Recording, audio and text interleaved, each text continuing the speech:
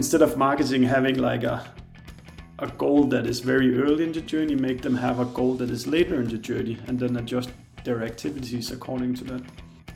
If you're kind of that cowboy salesperson that, just punches in the number on the phone and then dial the customer, it's great if you sell, but still it leaves no kind of pattern behind because there's no digital reflection to be looked at within the calling software. You can only spend your money once, and you should be spending it where you get the most effectiveness out of it. Welcome to the Revenue Discussion Podcast. This podcast aims to inspire and educate the newest generation of revenue leaders on various subjects related to sales, marketing, revenue operations, and customer success. Every week, we invite an inspirational guest who is willing to share his or her insights, strategies, and tactics that has worked or still working for him or her. Today, we invited Steffen Hedebrandt to the show. If you don't know who he is a co-founder and CMO of DreamData.io. And the mission of Dream Data is to gain visibility in what drives B2B revenue. So think of capturing different digital touches to map out the customer journey. Think of buying intent. Think of attribution models. Think of understanding how much in advance you should start with your commercial activities to close a deal today. So all of that and more is what we will be discussing today. Enjoy the episode. Welcome, Steffen, to the show. Very glad you're here. How you doing? Hey Dylan, I'm doing pretty good, and thanks for inviting me to the show. It is a pleasure. Can you maybe start by telling where you're calling from? Yeah, I'm in Denmark, in Copenhagen. Awesome. So a bit north of Belgium. Yeah, beautiful country though. So Steffen, you're the co-founder and CMO of Dream Data, and I know that you guys. Your goal is to create visibility in what drives B2B revenue. Mm-hmm. But that's, what I got out of the website and, kind of researching you guys. But I want to hear it from you, from the co-founder, from the CMO. What is Dream Data? And maybe at the same time, give a little bit of background about yourself. Where did you start it and how did that leads up to co-found Dream Data? Yeah, I can try to give you a quick pitch. So mainly I've been in B2B companies ever since I graduated university, and I've been mainly involved in marketing and growth roles in various ways in companies that have been highly digital, if not completely digital, ever since. So that's whatever I'm saying. It's very colored by that. This is my experience, and there's definitely other ways that work as well. But I've been taking the digital approach to go to market, you can say. And then in my past job, I went through this journey of being less than 20 employees up to around 100 employees at a B2B company, and spending zero money on ads up to spending around 100,000 euros on ads per month when we were spending the most. And in the beginning, you have a pretty good idea about what kind of return you see on your money. But as you're running full speed, the last 10-20,000 you put in, you're a little bit, I don't know whether it works or not.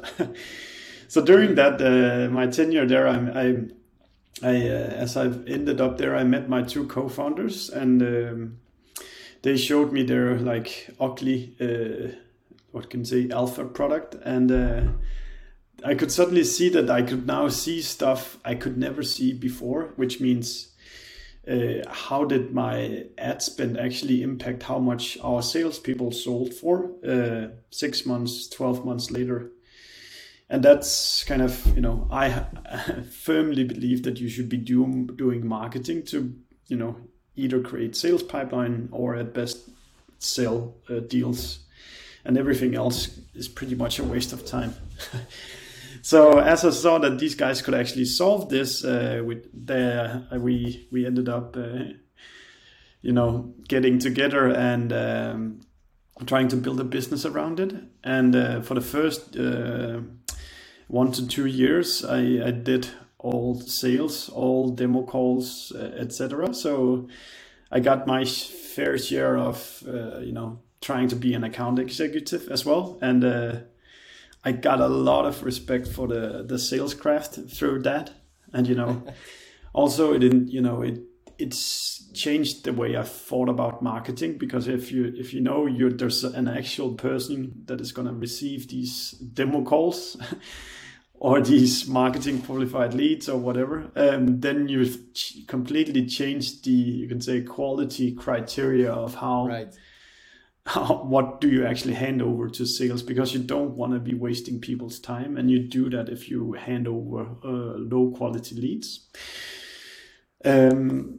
And then, so kind of that's my approach to sales and marketing initially. What we've built with Dream Data is basically, you can call it a go-to-market data warehouse for B2B companies, which means we basically extract everything that touches accounts digitally from any tool. So that's, typically from your CRM tool, if you have an outreach tool, calling software, messaging software, automation software, etc.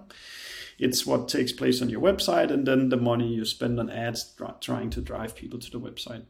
And this, when you run that through our algorithms, basically creates a timeline of all the touches that you know of on an account. Mm-hmm. And if I am to do you can say the sales pitch here, then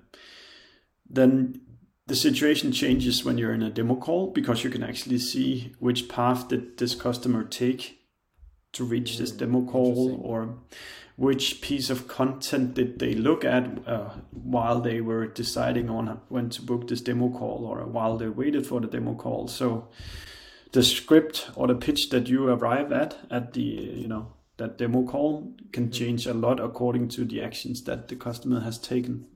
Yeah. And especially now in days where everything is being digitalized, where you know that the customer is going to inform himself or herself before entering that demo call, now you kind of get an initial idea of what they know already and can anticipate on that, I suppose. Yeah, exactly. And we also then use the same product to also decide upon who to reach out to, because customers, unfortunately, mainly spend their time ghosting you. So they do all sorts of stuff, read your emails, visit your website, log into your product, etc. And we kind of monitor everything that takes place anywhere. So when you have to decide upon who should I reach out today, you can, sort it by who are actually active in some system, and then meaningfully reach out according to what they do. Okay. No, very interesting. And what I like also from your story is that you were and still are a CMO. You have now also touched on the sales aspect, and a topic I see coming over and over again, in the community, is marketing and sales alignment. It's also, stepping away from the term marketing and sales, but actually now more talking about revenue growth. Yeah. Talking about the revenue story. So how do you guys try to take on that challenge?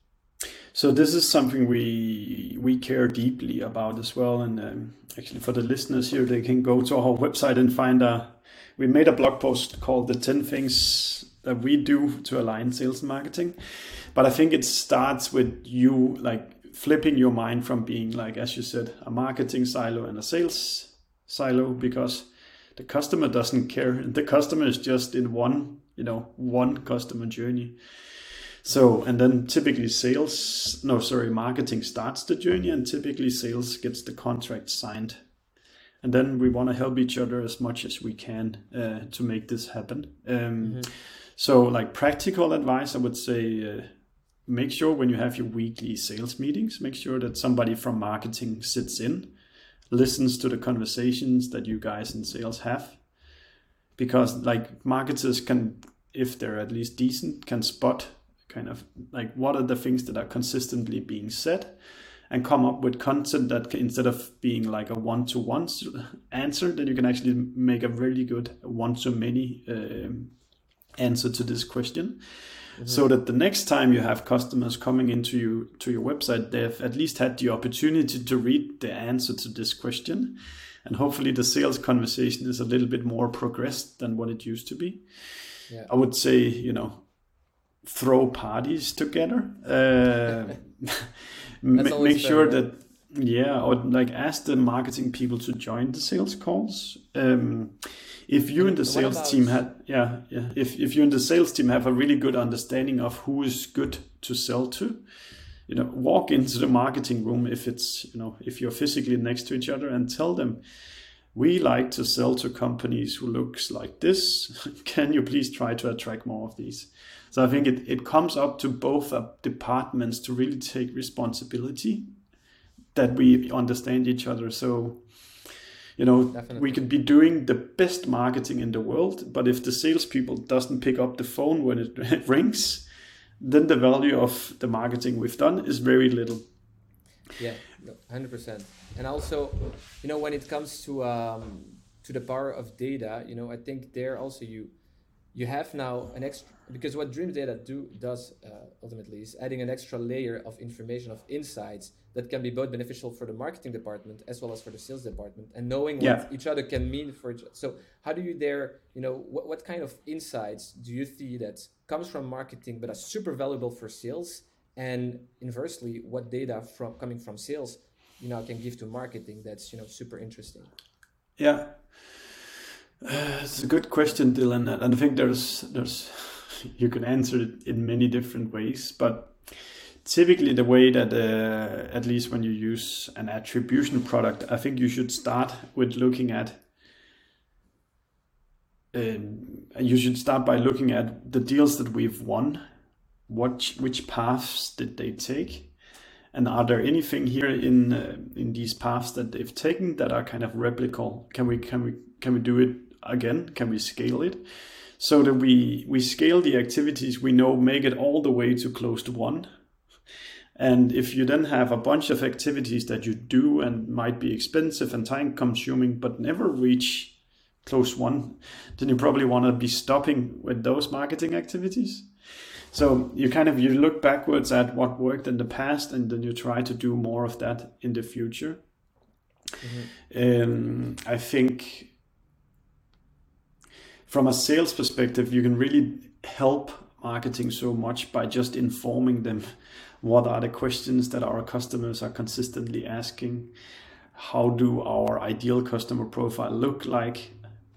Though I would say that is a discipline for the whole company, not just sales, but you can still let marketing know that these are the people that I try to sell to. And then I think the best thing marketing can do is to be obsessed with doing stuff that go far down the pipeline. An example like that could be like if we set the goal for marketing was just to convert emails, then maybe they should just be running a funny cat video to try to get as many emails. But that would very likely be a waste of salespeople's time, because there's no buying intent in people signing up for a funny cat video. So you want to have your marketing team obsessed with how many, for example, sales qualified opportunities is created, or at best pipeline if you have enough velocity to that. So again, that instead of marketing having like a goal that is very early in the journey, make them have a goal that is later in the journey, and then adjust their activities according to that. Mm-hmm. Yeah, you said something interesting there, is that marketeers should actually focus on the activities where you will get actual buying intent. And so from your experience and what you see happening with Dream Data, what are good buying intents most of the time?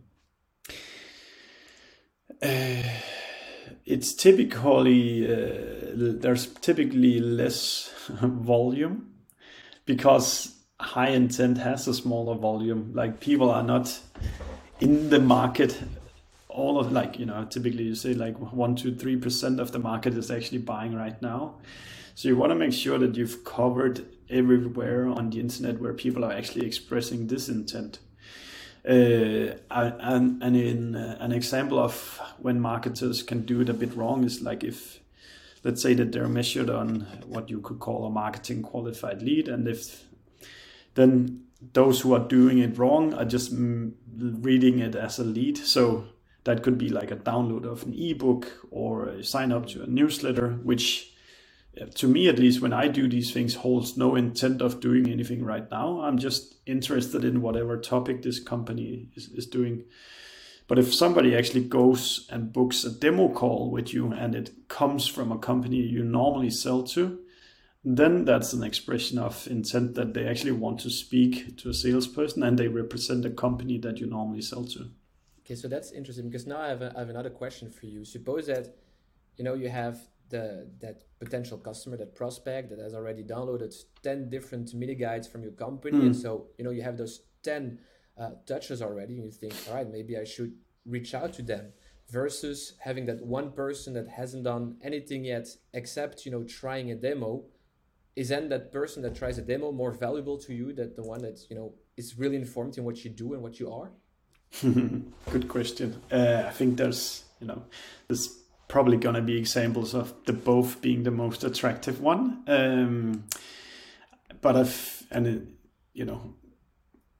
Is that somebody actually raises their hand and say that they want to talk to sales is probably the strongest intent. Whereas somebody who's just consuming content might just find your topic interesting while not wanting to buy. I would say if somebody looks super active, sending a DM on LinkedIn would probably still make sense, just to offer your help and see if you can trigger something. I typically think about content consumption of you're giving value, you're giving knowledge away to these people, and you then can also extract it at some point, but it also sometimes you actually need to reach out to actually extract the value. I can give you a small example. On Thursday this week, we're having a live event on LinkedIn, and I just got my colleague to take my LinkedIn profile and send a templated message to 100 people or so.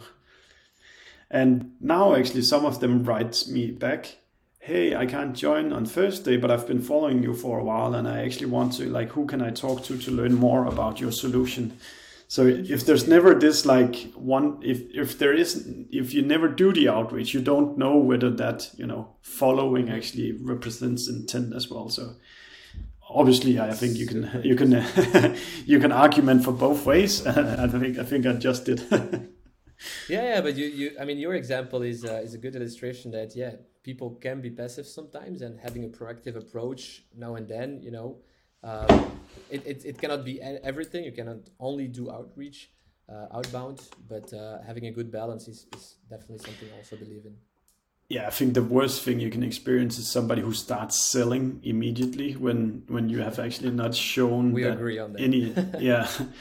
Just today I connected with somebody on LinkedIn, and then 1 minute later there's a sales pitch in my... Pitch left. Yeah, exactly. And then I just deleted the message. It would be different if he had been following me, liked my post, commented, and then, 4 weeks later asked me something. Exactly, 100%. Now, when you guys study the different customer journeys, because there is also one big question I have regarding customer journeys. I never know, do people, do all of the people kind of buy the same way? Do they all have a similar customer journey at the end, in average? Or do you really see that, some people really come directly from LinkedIn, other people can maybe come from Google and then on the website, other people, got referred to you, other maybe come from review websites. So, having all the data and all that holistic view on where leads can come from, do you see there kind of, and that can be unique per company, right? But do you see that per company, there is kind of an average customer journey that can be mapped out? Good question. I would say you can come up with average numbers on a journey, but there is no such thing as an average journey. At least it's only the top 0.1% of big B2B companies that actually would have enough data to have a representative customer journey, because we put out some benchmarks before the summer that said the average journey was 192 days and had an average of 32 sessions and more than 2 people involved in each deal. Oh, wow. But it might as well be that, this company, even within let's say within Dream Data, there's certain journeys that have 1 person involved. There's other journeys that have 5 people involved. Some journeys take 2 months. Other journeys take, a year. So and then, but just by clashing that all together and say this is the average journey, I really don't believe that you should try to like even think about it. I think what you should be like everybody loves a funnel because it's so logical how it people try to. That's an exercise. It's actually a brainstorm workshop exercise where you try to map out the customer journey and the funnel. Yeah. So, but continue. Sorry, I interrupted you. And I think it differs. So I think when you reach the later stages of the journey, then I think you can start thinking about a funnel. For example, we have what we call a marketing qualified lead, and then sales acceptable lead, sales qualified lead, and then deal one. And we actually know the average of each time in each stage. But the time it takes leading up to you actually saying, okay, now I'm ready for a sales conversation can differ so much.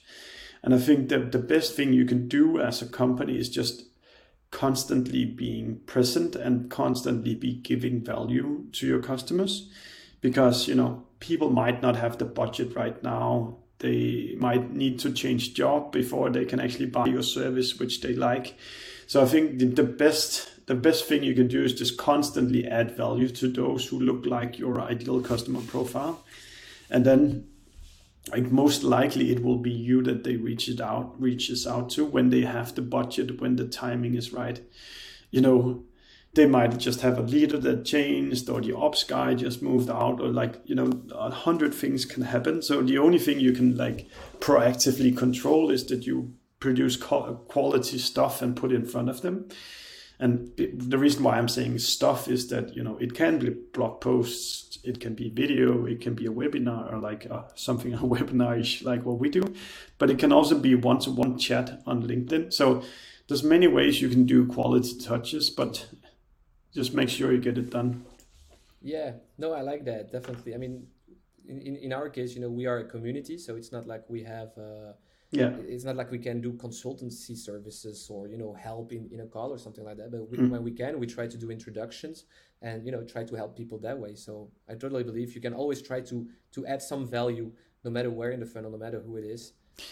And, I think for you guys as well. Like I think you also do a lot of free events, right? Or like produce free content as well. So the same way that kind of you need to give a lot of value, but then you also need to like have that one-on-one conversation at the event or something like that to bring them across the line. So you need to do a bit of both.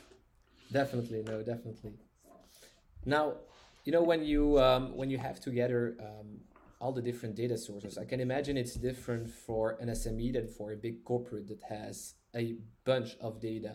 But what are for you like you are an SME, you're running, you are right, but you want to get more visibility. What are for you the most important sources that they can, try to put together? Good question. So we are in the business of B2B, and I think the main thing that a lot of B2B companies get wrong is that most of the tools that they use, at least in the marketing end of the spectrum, are intended for like a B2C scenario. So they're looking at people as individuals instead of part of accounts. Facebook, Google, LinkedIn, it's all the same. They're looking at the actions of an individual.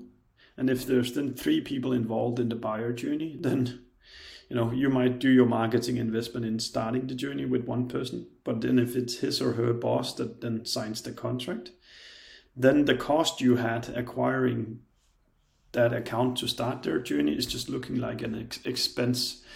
So first of all, you need to develop an understanding of that you're actually in a world where there is such a thing as an account journey and not an individual timeline.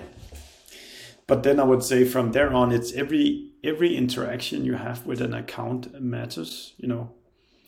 It might come in through your chat on your website. It might, be a demo call. It might be a physical meeting. It might be a click on an ad and then a visit to the website. I think the important thing is that you kind of wire your organization to leave as much digital trace as it can in order for you, when you then are interested in doing the analysis, then you can go back and look at the numbers. So an example can be if you're a kind of that cowboy salesperson that, just punches in the number on the phone and then dial the customer. It's great if you sell, but still it leaves no kind of pattern behind, because there's no digital reflection to be looked at within the calling software. Mm-hmm. It could also be like if you do all your customer support from your like Gmail, well, that's also hard to understand. So if you put all of that into, a customer success software, then again, you have like a history of an account. And in that sense, you can kind of think through your whole customer journey and think about all the interactions you have with your accounts, and make sure that you don't do these kind of just offline behavior, because then you have no chance of actually understanding what takes place when you want to do reflection and analysis. Yeah, that's a good one. Try to be intentional in where you can capture data, because that ultimately gives you more insight and visibility in what brings the revenue. Yeah. Another question I have is, how you guys capture data before actually you have been in touch with a customer. And I'm always asking myself, all right, but how do you guys do that? Because at the end, you can only know when people reach out to you, when they did reach out to you, or when you reach out to them. But how do you guys then get a greater visibility beyond that? Yeah. So let's start with the problem. And the problem is, the original source field in the CRM system, which is typically what the marketers are being measured on. What normally takes place is that the original source field gets either custom populated by a salesperson, or it gets populated by the session in which the demo call was booked. But people, they very rarely go directly to your website and come out of nowhere and not just want to book a demo. There's always a path towards it. And for example, when we have a demo booked on our website, it takes an average of 4 visits. And the first visit is typically like some kind of marketing activity, paid, organic referral. And then the second one could be organic, because they Google the brand name in Google. And now your website sticks, and then they just type in Dream Data and then hit enter, and then it looks like it's direct. And this would say, in this case, it would just say original source direct in the CRM system, but it was actually started by a marketing activity. So that either makes you waste a lot of money because you can't see this connection, or you grow your company a lot slower than what you could actually do if you had this transparency. Mm-hmm. Now, the way that we solve it is that we have a tracking script that we put on our customer's website. And tracking script is basically just a fine term for us, looking at who's arriving at the website, giving them an ID and writing down, they came from this place, they did these things, and they went here afterwards. And then we just consistently write a logbook of what is this ID doing. And then upon the time when they do a form submit, which is meaning book a demo, download a newsletter, etc., we get the consent to look at what did you do while you were anonymous. So if you had 5 visits before you booked the demo, we can see what did you do on those 5 visits before. And then we see, it was actually not direct as the original source. It was a paid Facebook or something like that. Oh yeah, okay. Okay, interesting. So once you get in touch with them, then you have all that logged activities that you get back linked to those persons. Yeah, and that's how it stays, you can say, GDPR compliant as well, because your behavior initially just completely anonymous. We have no clue who you are. But when you push through the form that's included in the terms and conditions, we can now look at what you did while you were anonymous. Mm-hmm. Talking about GDPR, have I heard that Google Analytics is now illegal in Denmark? Yes, illegal in, I think, Denmark, Italy, Austria, France, or something like that. So I think it's moving towards the whole of EU quite soon, which is kind of a mind-blowing consequence. One, because, 99% of websites uses Google Analytics, and two, if this is true for the Google Analytics case, it's probably also true for 100 other tech companies.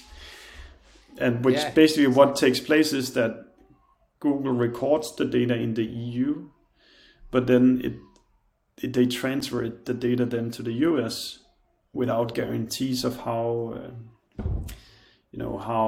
protected it is and who can watch this data. That's how I understand it. And I think, they've had, how old is GDPR now? Like 5-6 years. So they have had enough time to actually get a hold of this problem. But I think, like, first of all, Google Analytics is huge, but then there's other companies who are in the same situation. So it's going to be interesting to see what happens going forward here. Because definitely when you hear that comes from a Google product, that's not what you would expect, right? You think no. That, but yeah, never. It's not because you're a giant you cannot be vulnerable to those legislations. No, and to be honest, even though it's sometimes problematic from a marketing point of view, as a private person, I'm actually okay happy with that. There is actually some bigger unit that actually tries to protect us a little bit for not just being misused anywhere we can be misused. Yeah. All right, let's go back to Dream Data a little bit, because I'm also kind of curious. Now that you guys, I don't know, when did you guys start it up? Was that? Like 3.5-4 years ago by now. 4 years. Yeah. All right, so maybe at the beginning when you guys started it, you had an initial problem in your head, right? Just gaining more visibility in what actually drives revenue.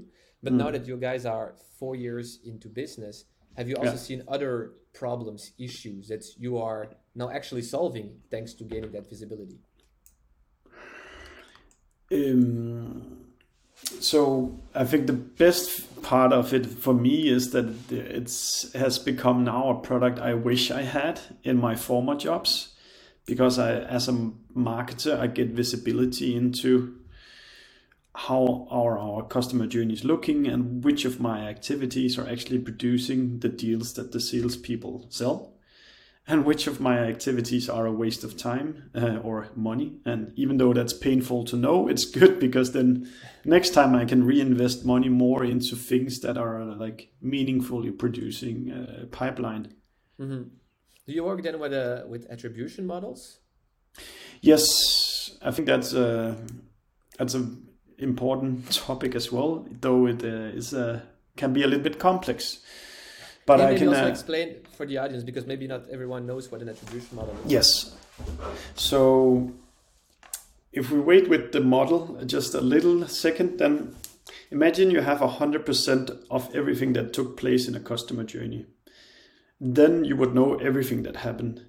Now you have those 100%, and then you can use an attribution model to look at different parts of those 100%.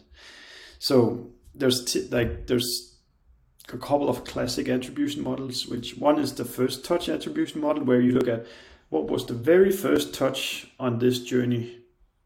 And then there's the last touch model. What is the very last touch on this journey? Typically, then the first touch will come from a marketing activity or an outbound activity. And the last touch would probably be a call or a meeting that a salesperson had. So as you have the whole journey available, then depending on what is your role in this journey, you can, isolate certain parts of the journey. Could be you're the one that holds all your webinars, and then webinars is an activity that moves people from marketing qualified to sales qualified, because they interact with you and they start to understand what your product does. Then you would want to look at those specific timestamps, what happens from when they're MQL to SQL. If it's your task to start the journeys, then you want to use an attribution model that looks at the first part of the journey, and so forth. So it's kind of, you can think about an attribution model as a lens that kind of amplifies certain parts of the customer journey. And depending on your role, there's certain parts of the customer journey that you're interested in. Yeah, that's interesting, because then you can probably measure an average cost to get a lead to a marketing qualified lead, from that marketing qualified lead to a sales qualified lead. And with those different initiatives, you can then probably see, all right, that is the activity that performs the best. That's where you should double down next year, or next quarter, whatsoever. to actually increase performance. Yeah, and then 100% correct, Dylan. I would say that it's, you know, you will never get to knowing 100%. That would be a dream, but that's not gonna happen. There's always gonna be, you know, could be somebody listening to the conversation we have here. Could be you had a beer with somebody at a conference and then they check out your website afterwards. A friend recommends a product to you. Somebody mentions you in a Slack channel and so forth. So there's always going to be stuff that is not going to be in the digital model. And that's where you need to, you know, apply some common sense to your activities as well to think about, is this a meaningful thing to do or not? And then, you know, then the you can say the tracking of the activity can be kind of an afterthought. First, is it meaningful to do this? Yes, okay. Then secondly, how do we make sure that we can track this and repeat this activity afterwards? Yeah, no, interesting. Now, because right now with the community, we're also more focusing on sales, and I know we shouldn't work within silos, but within sales, you know, you have all that aspect of pipeline management, which is very important, and which has as ultimate goal also to forecast the deals that will close, the quarters that will come. And what, you know, fascinates me there is that, or fascinates me, what, you know, should actually change there is that people actually track the forecast from a moment in that pipeline. But actually, it could be more interesting to me if we could forecast it much earlier, you know, from perhaps marketing touches, you know, very low, not decisive touches yet, because that could be an indication. As you say, it was 192 days in average before an opportunity, I mean, from first touch to a closed deal. So that means, because to me also, the sooner you can predict something, I mean, the better you can then take decisions based on what you can predict that much earlier. And I think that's just going to be better for the business, for the commercial department, for the thing in general. So I'm kind of curious, you know, what have you experienced regarding that? Yeah, so what we can see across multiple of our customers is that the real journey is actually like, it's probably twice as long as you expect. And what I mean by that is that typically when you get asked this question and a salesperson answer, they know exactly when did we see this email the first time in the CRM and when did it close. But that's actually not, you know, the customer journey. That's the sales journey that they know. And what we can see is that the phase before that is maybe 1 or 1.5x as long as the identified time. And I think it will only increase in the future because people like to do their own research and they can just use the internet, find different vendors. And once they're ready to, you know, maybe they've picked the 2 or 3 vendors that they actually want to talk to, then they engage in this conversation. So I think the unknown time will just keep increasing in the future. But this also means that, you know, if you're in marketing and you want to help your sales team reach their targets, you need to start out twice as much time in front as you expected. So if the journey was, if the average journey is 3 months, then you actually need to start 6 months before with your activities in order to fill their pipeline in time, to allow them enough time to prosper into deals afterwards. So when you're setting the marketing budget to hit a certain point in a certain year in terms of sales, then the spend needs to be done. You know, it shouldn't be done in December because that's way too late to impact this year. Right. It also means that if you don't understand this dynamic, then the experiments that you run in terms of growth and marketing, etc., you risk either stopping them too early or too late because you don't have transparency into how long should you actually expect an average customer journey to take. Right. And I can also imagine, depending on the deal size, depending on the size of the prospect, the customer, depending on, you know, what industry they are active in, you can also expect their differences in customer journey length. Is that possible? Yes. So we don't have enough data for it to, you can say, being scientifically correct, but you can very easily see that the channel that people enter from impacts how long the journey is afterwards. the same thing for different countries. There's nuances in different industries. There's different speeds as well. And I think this is up to you to understand yourself as an individual business, knowing if they enter here or in these countries, etc., it has these dynamics associated to it. Yeah. I'm just asking a question because I can imagine indeed if you have to hit a certain target, you might prioritize a certain territory first or a certain segment first. Yeah. Because that will take longer to close than other segments, other territories, and then you should actually try to play with the with that dynamic. Yes, and I think like the reason why I really like our product, you can say, is that you can only spend your money. You can only spend your money once, and you should be spending it where you get the most effectiveness out of it. Sometimes that's marketing. Sometimes it's another BDR. Sometimes it's a customer success person, etc. So let's try to spend our money where it has the most value for the company, and not necessarily within our little silo. Mm-hmm. No, very interesting. Now, what is for Dream Data then the next step?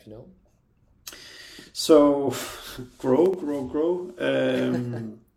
But I think it's now we're 30 people and still learning, still want to make our product better, still want to improve retention, avoid churn, be better at upsell, be better at selling to enterprises, etc. So I think there's a massive hunger to improve most things. I think the most exciting part here short term is that we've released a new free product, which kind of is a B2B version of Google Analytics, which is compliant to all these tracking challenges. So hopefully we'll see. Yeah, this week has been really good. But our idea is basically to build a website tracking technology that is more meaningful for B2B companies and still stay compliant. And hopefully we can make that become kind of our truly product-led motion. So people will start using that product. And once we can see that they use that product, we'll get our salespeople to reach out to them and say, hey, how's it going? Want to connect this data to your CRM system as well, and hopefully upsell from there.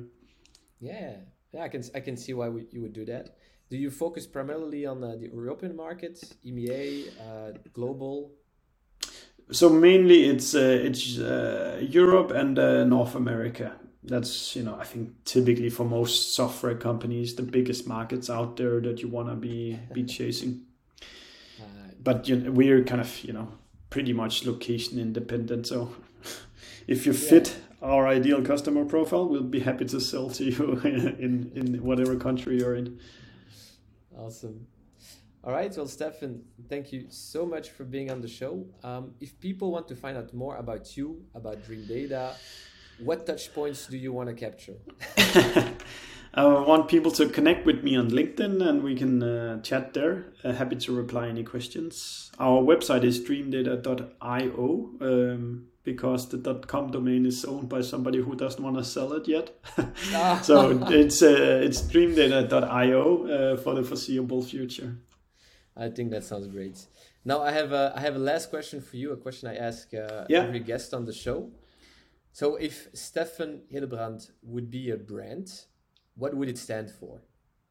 That's a nice question. There's a couple of things that it's important for me. Kind of there's transparency, friendliness, treat people well, competence, just no bullshit kind of approach. I think that's how I try to live my life, but also not wrapping things in. So if be honest about how you see the world. Yeah, I can see that. No, I like it. I'll take it. That's a really good question to ask people. Yeah, usually you always get pretty nice answers, but sometimes someone comes with out of the box answer, and you're like, oh, nice. Yeah.